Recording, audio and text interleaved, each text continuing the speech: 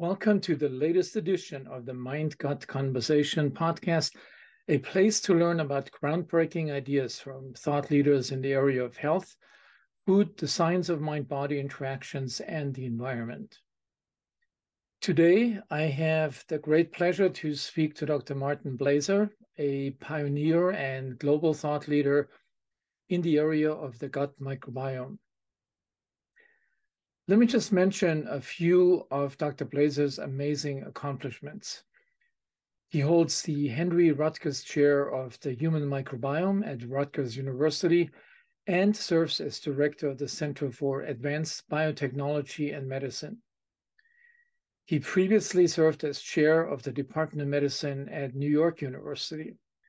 A physician and microbiologist, Dr. Blaser has been studying the relationship we have with the human microbiome, the trillions of bacteria that live in us. Over the last 20 years, he has also been actively studying the relationship of the human microbiome with both health and important diseases, including asthma, obesity, diabetes, and cancer. Dr. Blaser has served as president of the Infectious Diseases Society of America, chair of the board of scientific counselors of the National Cancer Institute, and chair of the advisory board for clinical research of the NIH. He currently serves as chair of the Presidential Advisory Council for Combating Antibiotic-Resistant Bacteria. He was elected to the National Academy of Medicine and the American Academy for Arts and Sciences, and has received numerous awards for his scientific work, including the Alexander Fleming Award and the Robert Koch Gold Medal. Last but not least, Dr. Blaser has published over 650 original scientific articles, holds 24 US patents, and is the author of the best-selling book, Missing Microbes, a book targeted to general audiences now translated into 20 languages. Together with his wife, Gloria Dominguez, he stars in the new award-winning documentary, The Silent Extinction. Welcome to the show, Marty. So it's a pleasure to talk to you, Marty. Because of COVID, we haven't really been able to do this in person, but this is a great opportunity to get your opinion on a large number of important topics. And let me just start out with your book, the Missing Microbes, which has really had a major impact on, I think, on the lay public in understanding the implications of some lifestyle changes and particularly the inappropriate use of antibiotics. If you had to identify one or two things that has happened since the publication of your book that have really shaped the microbiome field, which ones would those be? Yeah, that's a good question. I started thinking about the concept of missing microbes around the year 2000, and I actually wrote it in 2012, and it was published in 2014. So that's now 9 years ago. And a lot of things. The progress of science is like, it's slow. It's like a wave, and then there's like a little peak, et cetera. And I think one of the things that is most confirming is that there's been a lot of confirmation of the ideas in missing microbes since then, for both studies in people and studies in experimental models. And really, there are two big ideas in missing microbes. The first is that we've lost a lot of our diversity.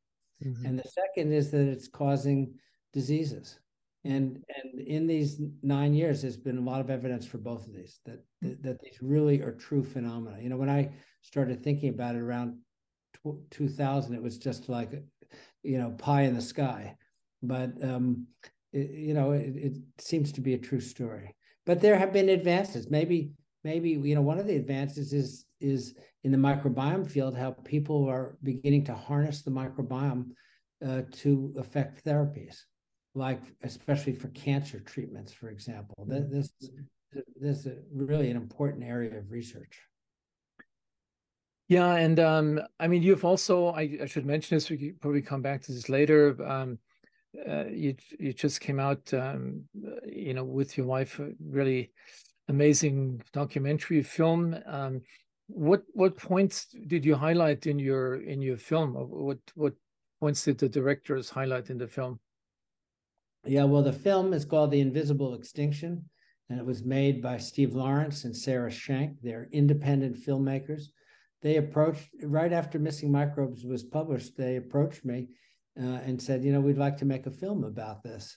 And we have been working with them for the last 8 years. Oh And my God. in part because it's an independent film. They're always trying to raise money, but eventually they finished it. It premiered last year in Copenhagen and now just premiered in Los Angeles and in New York. So it's coming along. And, the title kind of says it a lot, The Invisible Extinction. It's like the continuation of Missing Microbes. And this film, in addition to laying out the problem and the story, also talks about solutions, ways that people can try to help themselves, in ways that people are helping themselves, and a very big, important global solution, the launching of the microbiota vault, which a project led by Gloria, to save the microbes and store them for future generations, just like the seed vault.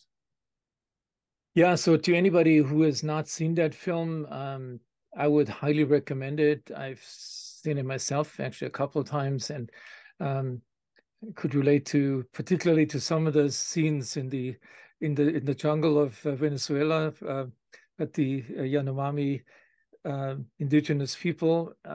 But I would highly recommend it to anybody who's interested in the microbiome field and in their own health, really, because it has an implication for a lot of people. A lot of people with small children or plan to get pregnant. And the bad thing is it's not visible, this extinction. And I think, that's why it probably doesn't get enough attention as you would think it should have with these major impacts. It's like seeing climate change 50 years ago. Yeah. That there are some people who saw it, who knew about it. They talked about the greenhouse effect in those days, but it wasn't in the vocabulary. It wasn't in the contemporary culture, and as a result, it got worse and worse before people began to wake up. And in some ways, this is analogous, and that's why we're crusading to let people know about this, because we're digging ourselves into a hole, and it's getting deeper and deeper. And the sooner we start to stop the damage and fill in the hole, the better the long-term outcomes are going to be. Yeah, so we'll probably, if you have time, come back to to some aspects of the film. I want to address this topic that you have covered in for a long time in many different ways, this phenomenon of extinction of micro and I would say macroorganisms on the planet. And so a lot of people don't make that connection to say, oh yeah, our microbes, as long as I take my pills for my chronic diseases and I live till 90 years old, I'm happy. But this is an interesting phenomenon that we see this both on a macroscopic scale and in really unanticipated proportions, and on a microscopic one. I was wondering, why do you think, what's the mechanism that underlies that these trends are happening at the same time? Is there a shared mechanism, or is this just coincidence? No, I don't think it's coincidence. I think there are shared mechanisms. I mean, one of the points is that we live in a microbial world. Bacteria are the center of the biosphere all over the world. And whether you're talking about in humans or in animals or in plants, the oceans, bacteria have been here the longest. They're the most numerous. They weigh more than all the forms of life on Earth, even all the microscopic bacteria, if you put them on a scale together. They weigh more than all the plants and animals. So we live in a bacterial world, and people noticed the extinctions of visible plants and animals first. Some of that may be due to changes in their microbiome because of the effects of modern life, including climate change and fertilizers and many other things. And then, of course, now we have this extinction within us, this microbial extinction within us that we now know. And I think all of them are driven by the fact that human activities have just increased in scale, compared to a century ago. We're doing things, we're chopping down the rainforest, and we're fertilizing, millions of acres of fields, and we're populating the planet with cows, and the list goes on, and tremendous fertilizers and phosphates, what we're doing to the soil, many of them for good reasons. We're trying to feed people, but people aren't looking at the consequences. So just as I think we have a deficit of bacteria in the human body, we have a deficit of bacteria in the soil and agricultural areas. We're depleting it. We're depleting our aquifers in many places, as well known. So we're living at a rapacious pace right now. And so it's not surprising that it has manifestations in a few different directions. Yeah, so I mean, I like this term mismatch, the mismatch of the model that I would say particularly, Western people have had in their minds to, how they should interact with the planet, to subdue it and to extract as much as they can without thinking about consequences or impacts on other life forms or in the networks of life on the planet.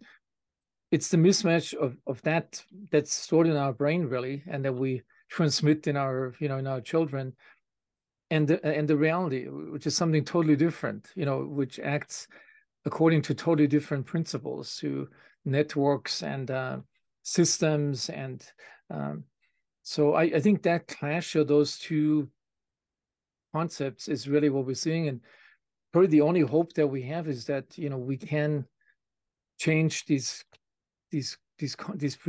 preconceptions that we carry around with us, and really fundamentally change our interactions with the planet.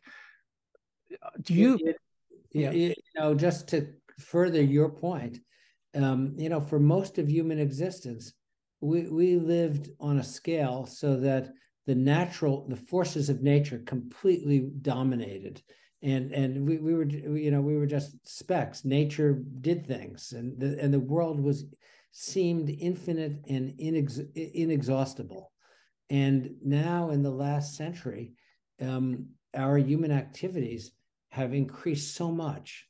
So everywhere you go, there are plastics. You see them in the ocean, and waters that were once pristine no longer are, and the list goes on and on. Our human activities have really shown that the Earth is not inexhaustible, and we're stressing it in many places.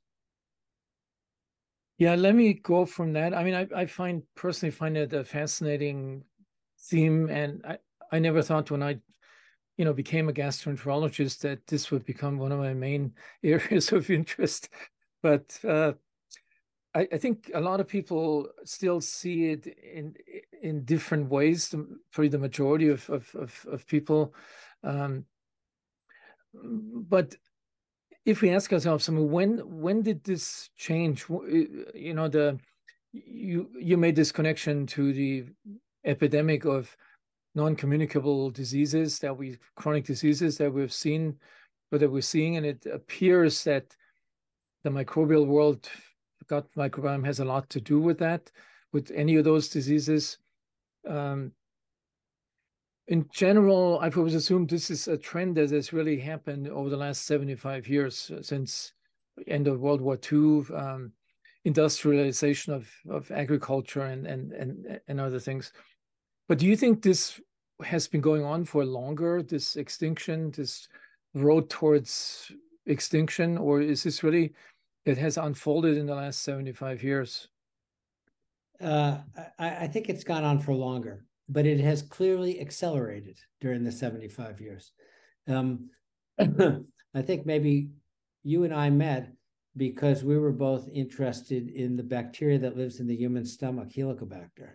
Mm-hmm. And Helicobacter has been one of my great teachers, as I've been studying Helicobacter for the last almost 40 years now. We've learned a lot of things, and I want to point something out that many people don't know, many doctors don't know, and that is that if we consider diseases that involve the stomach, let me go back a step and say that the evidence is pretty clear that Helicobacter pylori is an ancient organism, that it has been around in the human stomach since before we were humans. It really goes back a long way. And one of the consequences of having Helicobacter pylori is that some people get stomach cancer as a result of that. And stomach cancer also is an ancient disease. Hippocrates described stomach cancer. And it's a disease mostly of the elderly. It's kind of the aging in general. It's the aging of the stomach, and that has a consequence. And some people, they die from stomach cancer from Helicobacter. So stomach cancer has been recognized all along. But in the 19th century, a new disease was recognized, and that was ulcers of the stomach, gastric ulcers. It was first found in young women. And there was like an epidemic in England, US, Northern Europe for about 50 years. Stomach ulcers, young women would bleed to death from their ulcers. This was a new disease. It just hadn't been in the medical literature, and it was dramatic enough that it wouldn't have been missed. This was new, and then that one faded, and then duodenal ulcer disease arose, and it arose. It reached its peak in the birth cohort that was born in the 1870s and 1880s, basically appearing in the early 20th century when people became adults, and then that started to go down, and gastric cancer started to go down, and we now know that was because of the loss of Helicobacter pylori. That those are diseases that where Helicobacter is causing them, and as Helicobacter started to disappear, those diseases started to disappear too. And for me, the kind of the breakthrough happened in the 1990s when I realized that Helicobacter was ancient and it was disappearing. And that's what kind of fueled all my thinking. That's what led to the missing microbes hypothesis. I thought, well, if one organism is missing, probably others have started to disappear too. And that has turned out to be correct. And then a new disease arose in the 1930s. It was reflux esophagitis, or esophageal reflux, or GERD, or GORD, however you call it. That was a new disease also. Hadn't been found before, hadn't been described before. And as you know, as a gastroenterologist, that's just zoomed up since then. Mm-hmm. And that is pretty clearly due to that Helicobacter is protective against that disease. So as Helicobacter has been disappearing, the diseases it's associated with are disappearing. And now new diseases are appearing, and that GERD can lead to a new form of cancer. And there's a new form of stomach cancer that has been found. So it's kind of a dynamic world, but things began in the 19th century. And we can use kind of Helicobacter as the canary in the coal mine. That's as the indicator. In the early 20th century, we began to chlorinate our water. And I think that as marvelous a thing as that is for public health, I think it had unforeseen consequences. But in the case of Helicobacter, if you play the devil's advocate, you could say that wasn't such a good thing that it disappeared. So it was not a good thing that we got rid of it, because, on the one side, it protected against these ancient stomach cancer diseases, but it created a whole range of new diseases that so the net effect may be, may not be. Right. Well, it isn't over yet. By the way, also the children who don't have Helicobacter are at higher risk for asthma, also asthma and allergies. So in 1998, 25 years ago, I wrote in the British Medical Journal that we'll be giving Helicobacter pylori back to children. So that, along the lines that you're suggesting, because in that, there has been a trade-off. We've lost some diseases, but we've gained others. And the story isn't over. We don't know which is better. One of my ideas is that we've had Helicobacter for so long, and by and large, it's pretty benign. 90, 95 people out of 100 don't have any consequence. And there's an old saying that nature abhors a vacuum. And so when Helicobacter disappears, it creates a niche. It was the dominant organism of the human stomach. I'm not sure that the next Helicobacter is going to be as benign for us as this one has been in net.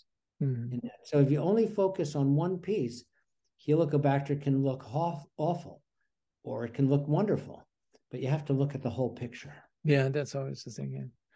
I mean, one point that I always throw in these discussions, even though nobody is really interested in that anymore.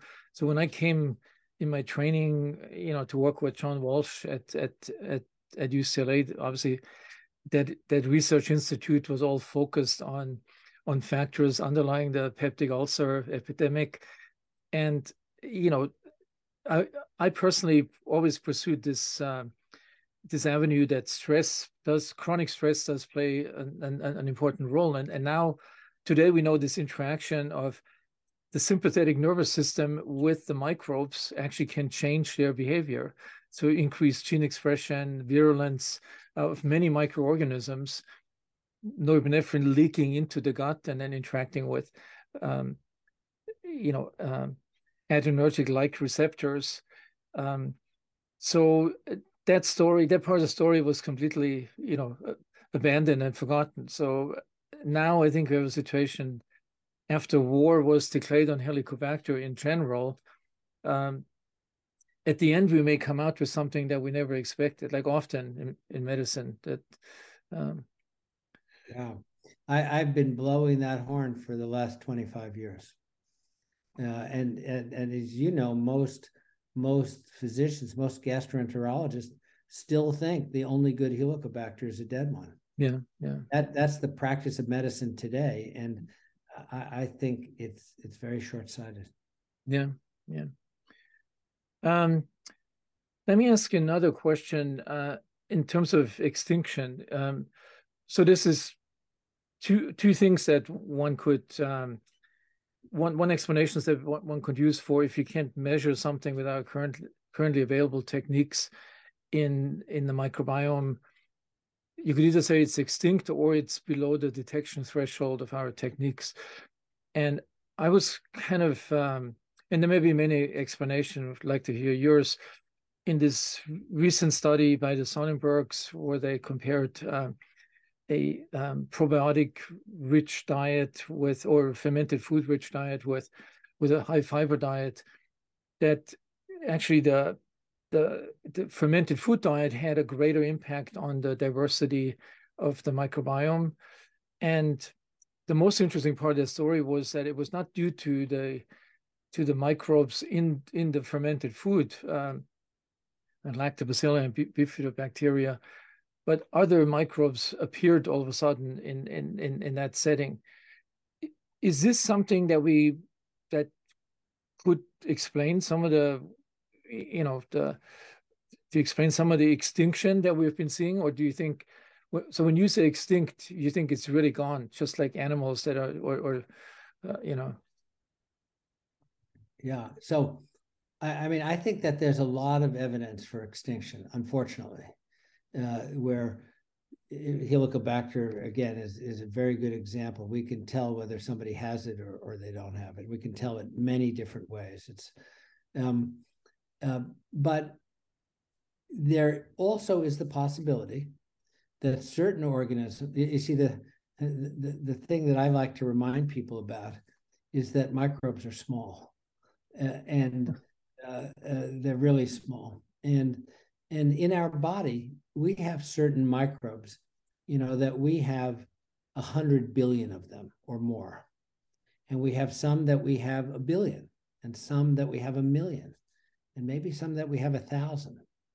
There's a whole range. That's true in many ecological systems. It's not just true in the human body, that there's a big difference in the abundances that we have.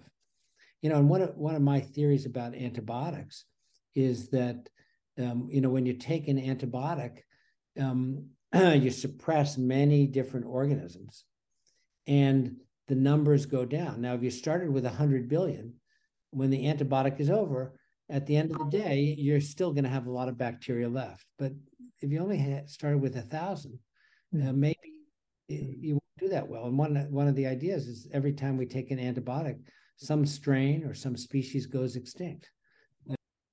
When you change your diet, and now your microbiome changes, is it because the diet has brought in the new organisms, or were they actually there already in a low number, and now they have bloomed to reach a level that can be detected?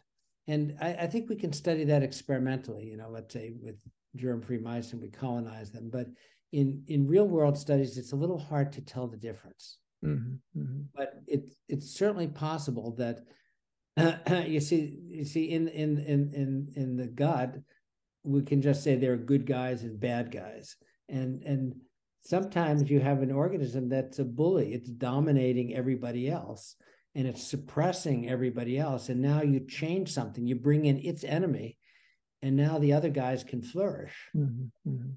Not because it was present in the yogurt, but because the organisms in the yogurt suppress the bully.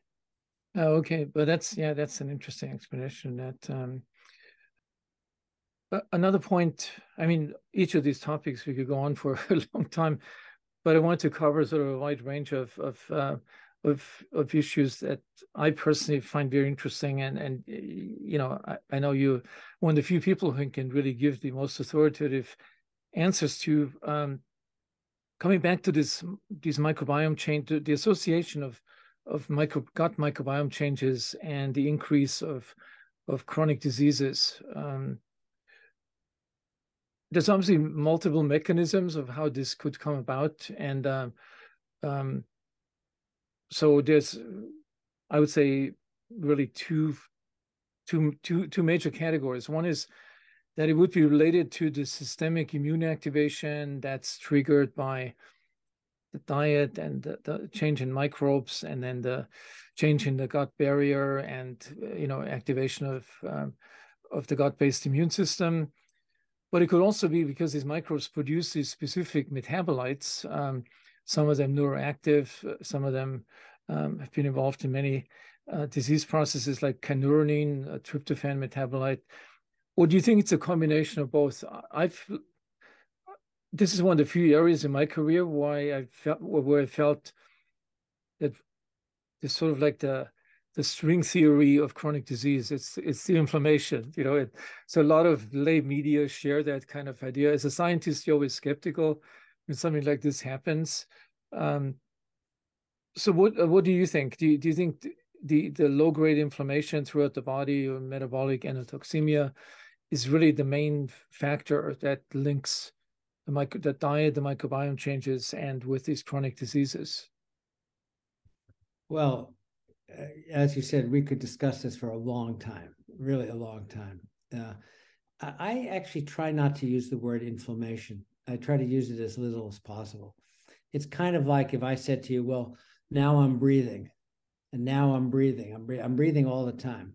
So the thing is that our body has an immune system, and it has many different components and arms, and it is active all the time. It's just like breathing. It's there all the time, and a big part of it is to interact with our microbiome. I mean, It's there every moment. And so really the question is, where are the set points? Where are the thresholds? And how does the interaction between the immune system and the microbiome affect it, when you see an allergen, for example? When a cockroach walks across your skin, everybody's going to get allergic, but can you turn off that allergen or not, that allergic response or not? And so that's an example. And again, all of this could affect the brain in many different ways, through metabolites, through hard wiring as well. So I try not to use the word inflammation for that reason. Yeah, I mean, that to me also, I mean, inflammation, from medical school on, inflammation is involved with white cells, increased white cells and infection. And yes, and in some cases, it's a very useful term, when somebody has, an abscess, they have, they have a wound, it's gotten infected, there's pus everywhere. I mean, that's a very acute inflammatory situation that we all know, we all recognize. But the kinds of things we're talking about are much more subtle. They're really about thresholds and set points, the relationship between activation and suppression. The immune system is a two-edged sword. Sometimes it activates, sometimes it represses. And health is kind of when they're in the proper balance, whatever that might be. Yeah, so I mean, staying with this this point, so let's say this inappropriate engagement of the immune system, just by increasing the thinning the mucus layer of the gut, basically breaking down the barrier, compromising the barrier. But the microbial world has its own sort of, I always call it the aspirin of the microbial world, the short chain fatty acids, butyrate, which have these beneficial effects and anti-inflammatory effects on locations from the gut epithelium to immune cells and all the way up to the brain. So there's almost like this yin and yang. If there's an engagement of the immune system, the microbes will also produce substances that will suppress or contain it. And it's the balance between those two that really determines if it's pathological, or, if it would, I mean, would you agree with that? Yeah, I'm very focused on early life. I'm focused on how things develop. We know, even before the microbiome was discovered, we know that babies go through a kind of developmental cascade. They get bigger, their brains get bigger, they have more functions. Early life is the critical time when things are developing. And of course, it's when the microbiome is developing also. So I think that in modern life, because of antibiotics and other factors and C-sections, et cetera, we have changed the balance between the microbiome and the development of immunity and metabolism and cognition. And they're all intermixed. They're not isolated. The hormones and the T cells, and the nervous system, they're all talking together. So let's see. So, what you might find particularly interesting is a study that we did a couple of years ago with colleagues at the Mayo Clinic. The Mayo Clinic is located in Olmsted County, Minnesota. And there have been many studies that have been done of populations in Olmsted County, because it's a very stable population. They have very good medical records, and almost everybody gets their medical care from the Mayo Clinic. So I visited there a few years ago at the Mayo Clinic, and I thought, why don't we do a study of antibiotics in the kids from Olmsted County? And my colleagues at the Mayo Clinic agreed. And so a pretty big study was done. We studied all the children born in Olmsted County over a several-year period. Turned out we studied about 14,000 children.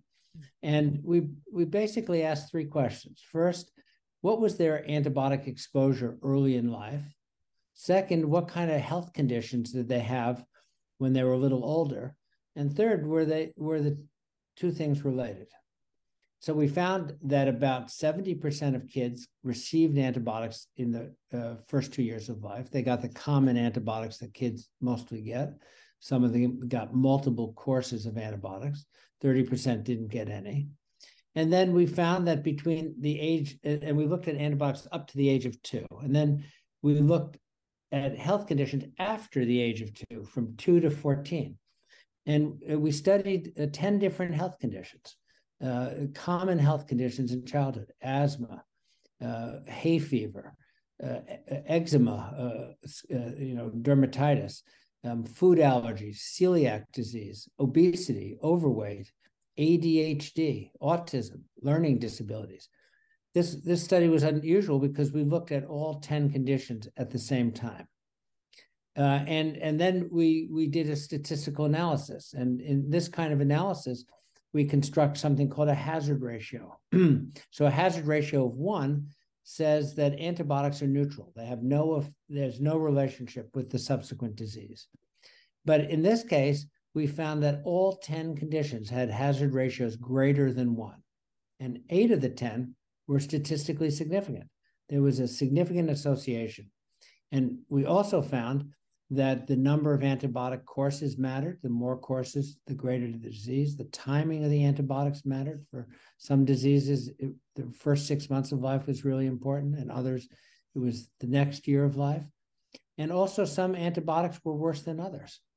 So this was really a remarkable finding. And since then, I've done studies with colleagues looking at a population in England, a population of more than 1 million children. And actually, we've confirmed almost all the findings. We presented this at a meeting, and we're just working on the manuscript now. That's amazing and shocking at the same time. I mean, if most people, they think about they get an upset stomach or diarrhea after an antibiotic course, but I think few people, particularly parents of small children, that kind of twist the arm of their family practitioner to give them an antibiotic for the bad cough or respiratory infection. They're not really aware of this. And what do you think is the solution? I mean, antibiotics are essential. They are an essential tool in medicine. What do you think the solution is to deal with this collateral damage? Yeah. I mean, that's really the big question.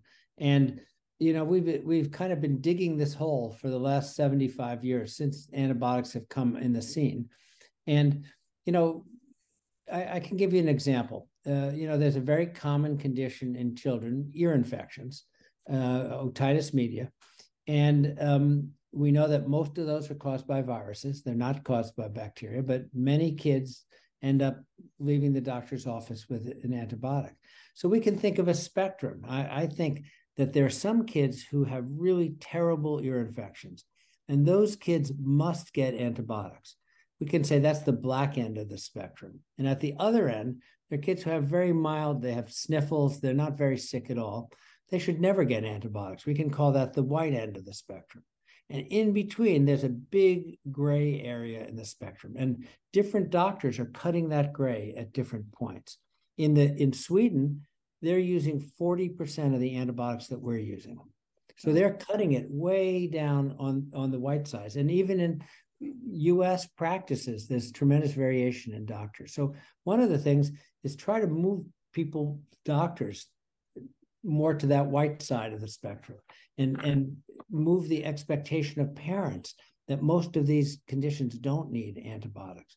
So it takes a big educational campaign. It's one of the reasons that I was happy to work with the filmmakers to make Invisible Extinction, so that we can talk to the public directly. Mm-hmm. Yeah, so in our previous conversations, you also mentioned another strategy to develop different types of antibiotics that are selective for a particular organism. It don't cause this white collateral damage on other organisms. How far along is that field of research and development? Well, the idea is gaining ground, and the idea is instead of most of the antibiotics we're using today are broad spectrum antibiotics that have a lot of effect. When you take one, it's affecting all the microbes in your body. But you're only infected, let's say, with one bacteria. You only have strep, or you only have E. coli. So we need to develop narrow spectrum antibiotics, what we might call strepsilin or E. coli-silin or something like that, that will only just focus in like a laser on those bugs. I think the technology is there to do it. The problem is that there's no market for it. The idea, because the current broad spectrum antibiotics are very inexpensive. Why would a health system pay $300 for a course of antibiotics when they can do it for $5? So but I think that we need to develop it as a matter of national policy. Our country and other developed countries, it's like none of us can afford to build an interstate highway ourselves. We use our tax dollars because that's a public good. We're all benefiting from it. We need to develop narrow spectrum antibiotics, and we need to develop the diagnostics so that we say, okay, this child has a strep infection and this child has a viral infection. They don't need anything. And if they have this strep infection, then we have to create strepsilin and take it off the shelf and use it. And it won't have collateral damage.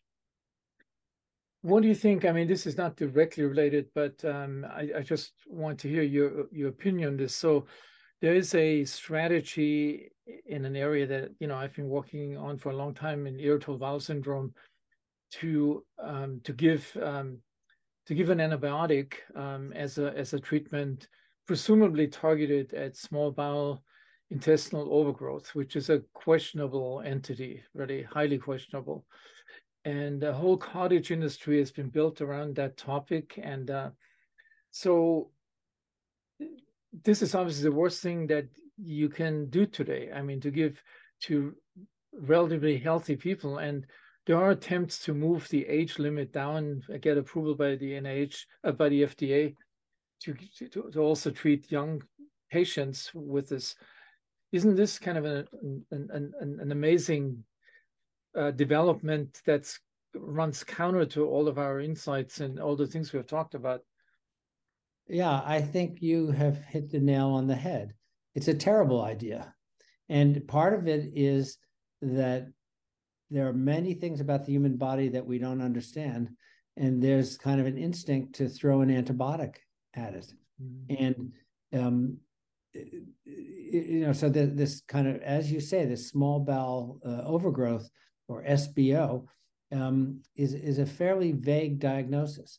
There are tests that can detect it, but those tests have a questionable basis themselves. And there are companies that selling drugs that are useful for that, for the real cases of that. But it's that diagnosis have blossomed, kind of out of proportion. So I think this is mostly a medical fiction. And of course, giving more antibiotics is moving in exactly the wrong direction. I think a doctor actually suggested it for my daughter who has celiac disease, who we discussed in the film, and I said absolutely not. Yeah, I'm glad to hear that we're really on the same wavelength of that. Even though the majority of physicians and gastroenterologists have sort of bought on to this idea. It sounds good. It's very appealing, but when you study it and you ask, okay, so did the people who you treated with antibiotics, did they get better? The answer is no. Sometimes the tests got better, but the people didn't get better. So that means that the tests aren't really measuring what we want to measure, what we need to measure. So yeah, let's end this conversation with a couple of sort of more general questions, asking your personal opinion. So looking into the future, do you believe that humans will dramatically change their lifestyle that they have switched to in the last 75 years, and their interactions with the environment, which is part of that, to prevent catastrophic consequences, as you pointed out, many years ago in your book, Missing Microbes, like the antibiotic winter and others. Do you think humans will make that change in the next, I don't know how much time we have, 10 years, 20 years? Yeah. Well, I wanted to call my book Antibiotic Winter, but the publisher thought it was too scary. And so Antibiotic Winter is chapter 15 in the book. And it is the scariest part, because what I was worried when I wrote this in 2012, what I was worried about was pandemic, was, a pandemic that would just spread around the world. Of course, we've now just seen such a pandemic. And as bad as COVID has been, there have been worse pandemics. And there is the potential for a worse pandemic. And part of the problem is that our microbiome is our Coast Guard. It's our first line of defense against invading organisms, and we've been depleting it.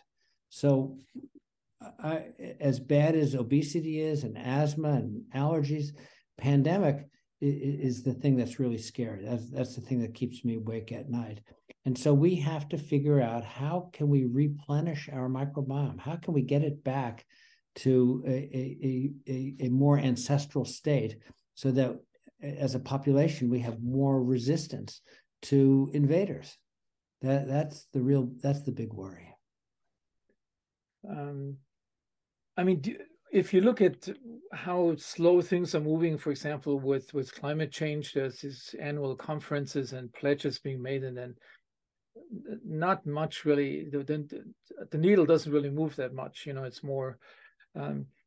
So, do you see enough changes worldwide in the inappropriate use and excessive use of antibiotics, C-section deliveries, and diet, encroachment of wild habitats, that suggests we will be able to dodge the bullet? Yeah, it's not black or white. It's not yes or no. I'm hoping that we can turn the ship around. It's got a lot of momentum. It's got a lot of inertia. We want to turn it around gradually. I was going to say something, and now the whole thought has flown away. I know that phenomenon. I had such a good thought to tell you, but yeah, maybe we can come back to this. I know what it is. You see, the problem, I think that one of the really biggest problems is that we fell in love with antibiotics. Antibiotics came on the scene. They were so miraculous that the medical profession, the public, it's a pillar of our civilization that antibiotics are good for us. And as a result, we've been using them more and more and more for increasingly marginal uses. And it's because of the idea is this might not help you, but it won't hurt. But as studies like the one we did with the scientists at Mayo Clinic are showing, and I'll tell you about a couple of other studies in a moment, maybe every time we take an antibiotic, there's some cost to us. And when you summate it all, then it means that we have to change the practice, because we have been overestimating the benefits and underestimating the costs. And we need more transparency. And I'm hoping that parents, instead of saying, give my child an antibiotic, they'll go to the doctor or health practitioner and they'll say, please examine my child carefully and let us know what we need to do. Will the child need an antibiotic, or are they better off without? I'd like to change the conversation. And I think as people understand that antibiotics have consequence, that they have cost, long-term cost, I think we're going to be turning that boat around.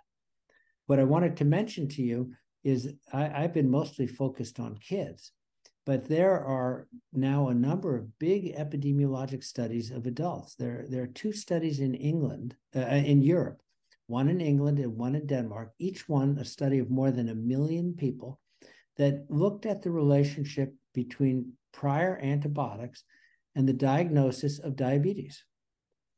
And both studies showed that the people who have diabetes today had more courses of antibiotics in the preceding 15 years than the people who didn't. and even years earlier. So it's not falsely related to diabetes. It really preceded by years. Both of these studies showed the same thing, big scale. And this is type 2. It's type 2 diabetes. This is type 2 diabetes, adult onset diabetes. Mm-hmm. There have now also been 2 studies of kidney stones showing that people who have kidney stones had higher exposure to antibiotics in the years preceding. Now, we know that kidney stones are a metabolic disease. We know that microbiome has something to do with metabolism. And so this kind of thing is plausible. And the incidence of kidney stones keeps rising. In the United States, about 1 person in 10 is now going to get a kidney stone in their lifetime. So, when did a doctor ever tell you that if you took an antibiotic, it might increase your chance for kidney stone, that it might increase your chance for diabetes?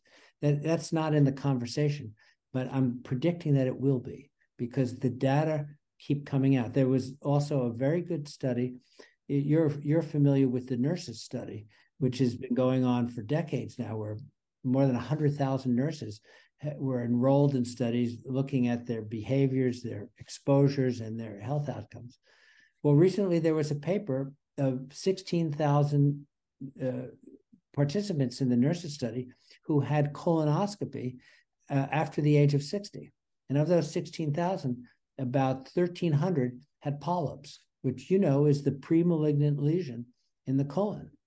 And so the investigators who they have all the records from the nurse study, they say in the 20-year period between the age of 40 and 60, which group had more antibiotics, those who had the polyps or those who didn't?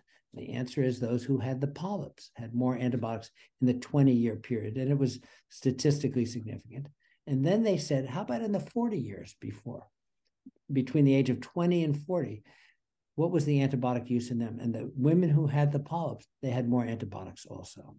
All of these point to the idea that antibiotics have costs, and they have cost for diseases that are rising. You know that colon cancer, there's a big rise in colon cancer in young people. Yeah. So this wasn't on the radar before, but part of our job is to put it on the radar.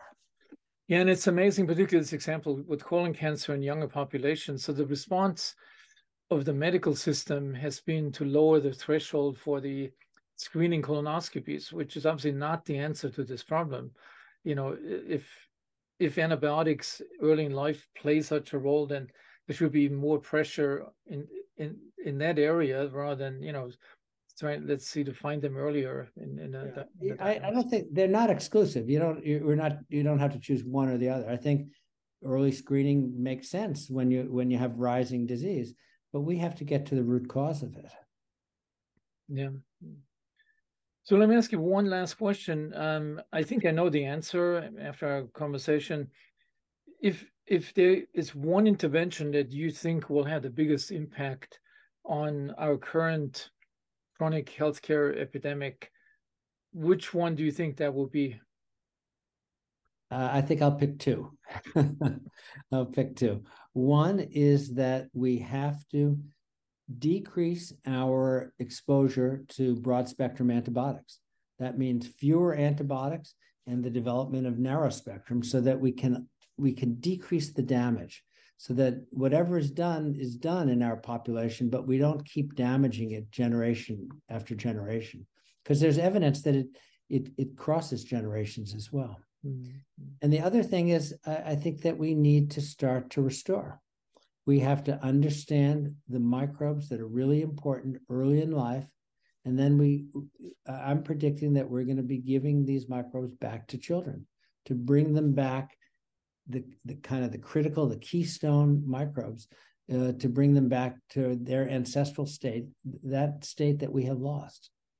I don't know if it's going to happen in my lifetime or your lifetime, but I'm thinking that it's going to happen, over the next few decades, that we're going to understand what are the critical organisms, and then just like we give kids vaccines to protect them against polio and tetanus, et cetera, they're going to drink some organisms, and that's going to restore their microbiome. I think that's what's going to happen. Since you were correct with many of the predictions, and concepts that you wrote in your book, The Missing Microbes, more than a decade ago. I would imagine, I would trust your predictions of what's going to help us to get out of this hole. So I'd like to thank you for this wonderful conversation. Also, I want to remind our listeners, we mentioned this a few times, if you haven't read the book, The Missing Microbe, please do it. It's still as accurate and topical as it was when it first came out. And don't miss an opportunity to watch on Amazon Prime the movie The Invisible Extinction, a really eye-opening documentary that addresses many of the topics that we talked about today in practical examples. So if you have an opportunity to look at it tonight, you will not regret it. Thanks so much, Emran. It's always a pleasure to talk to you.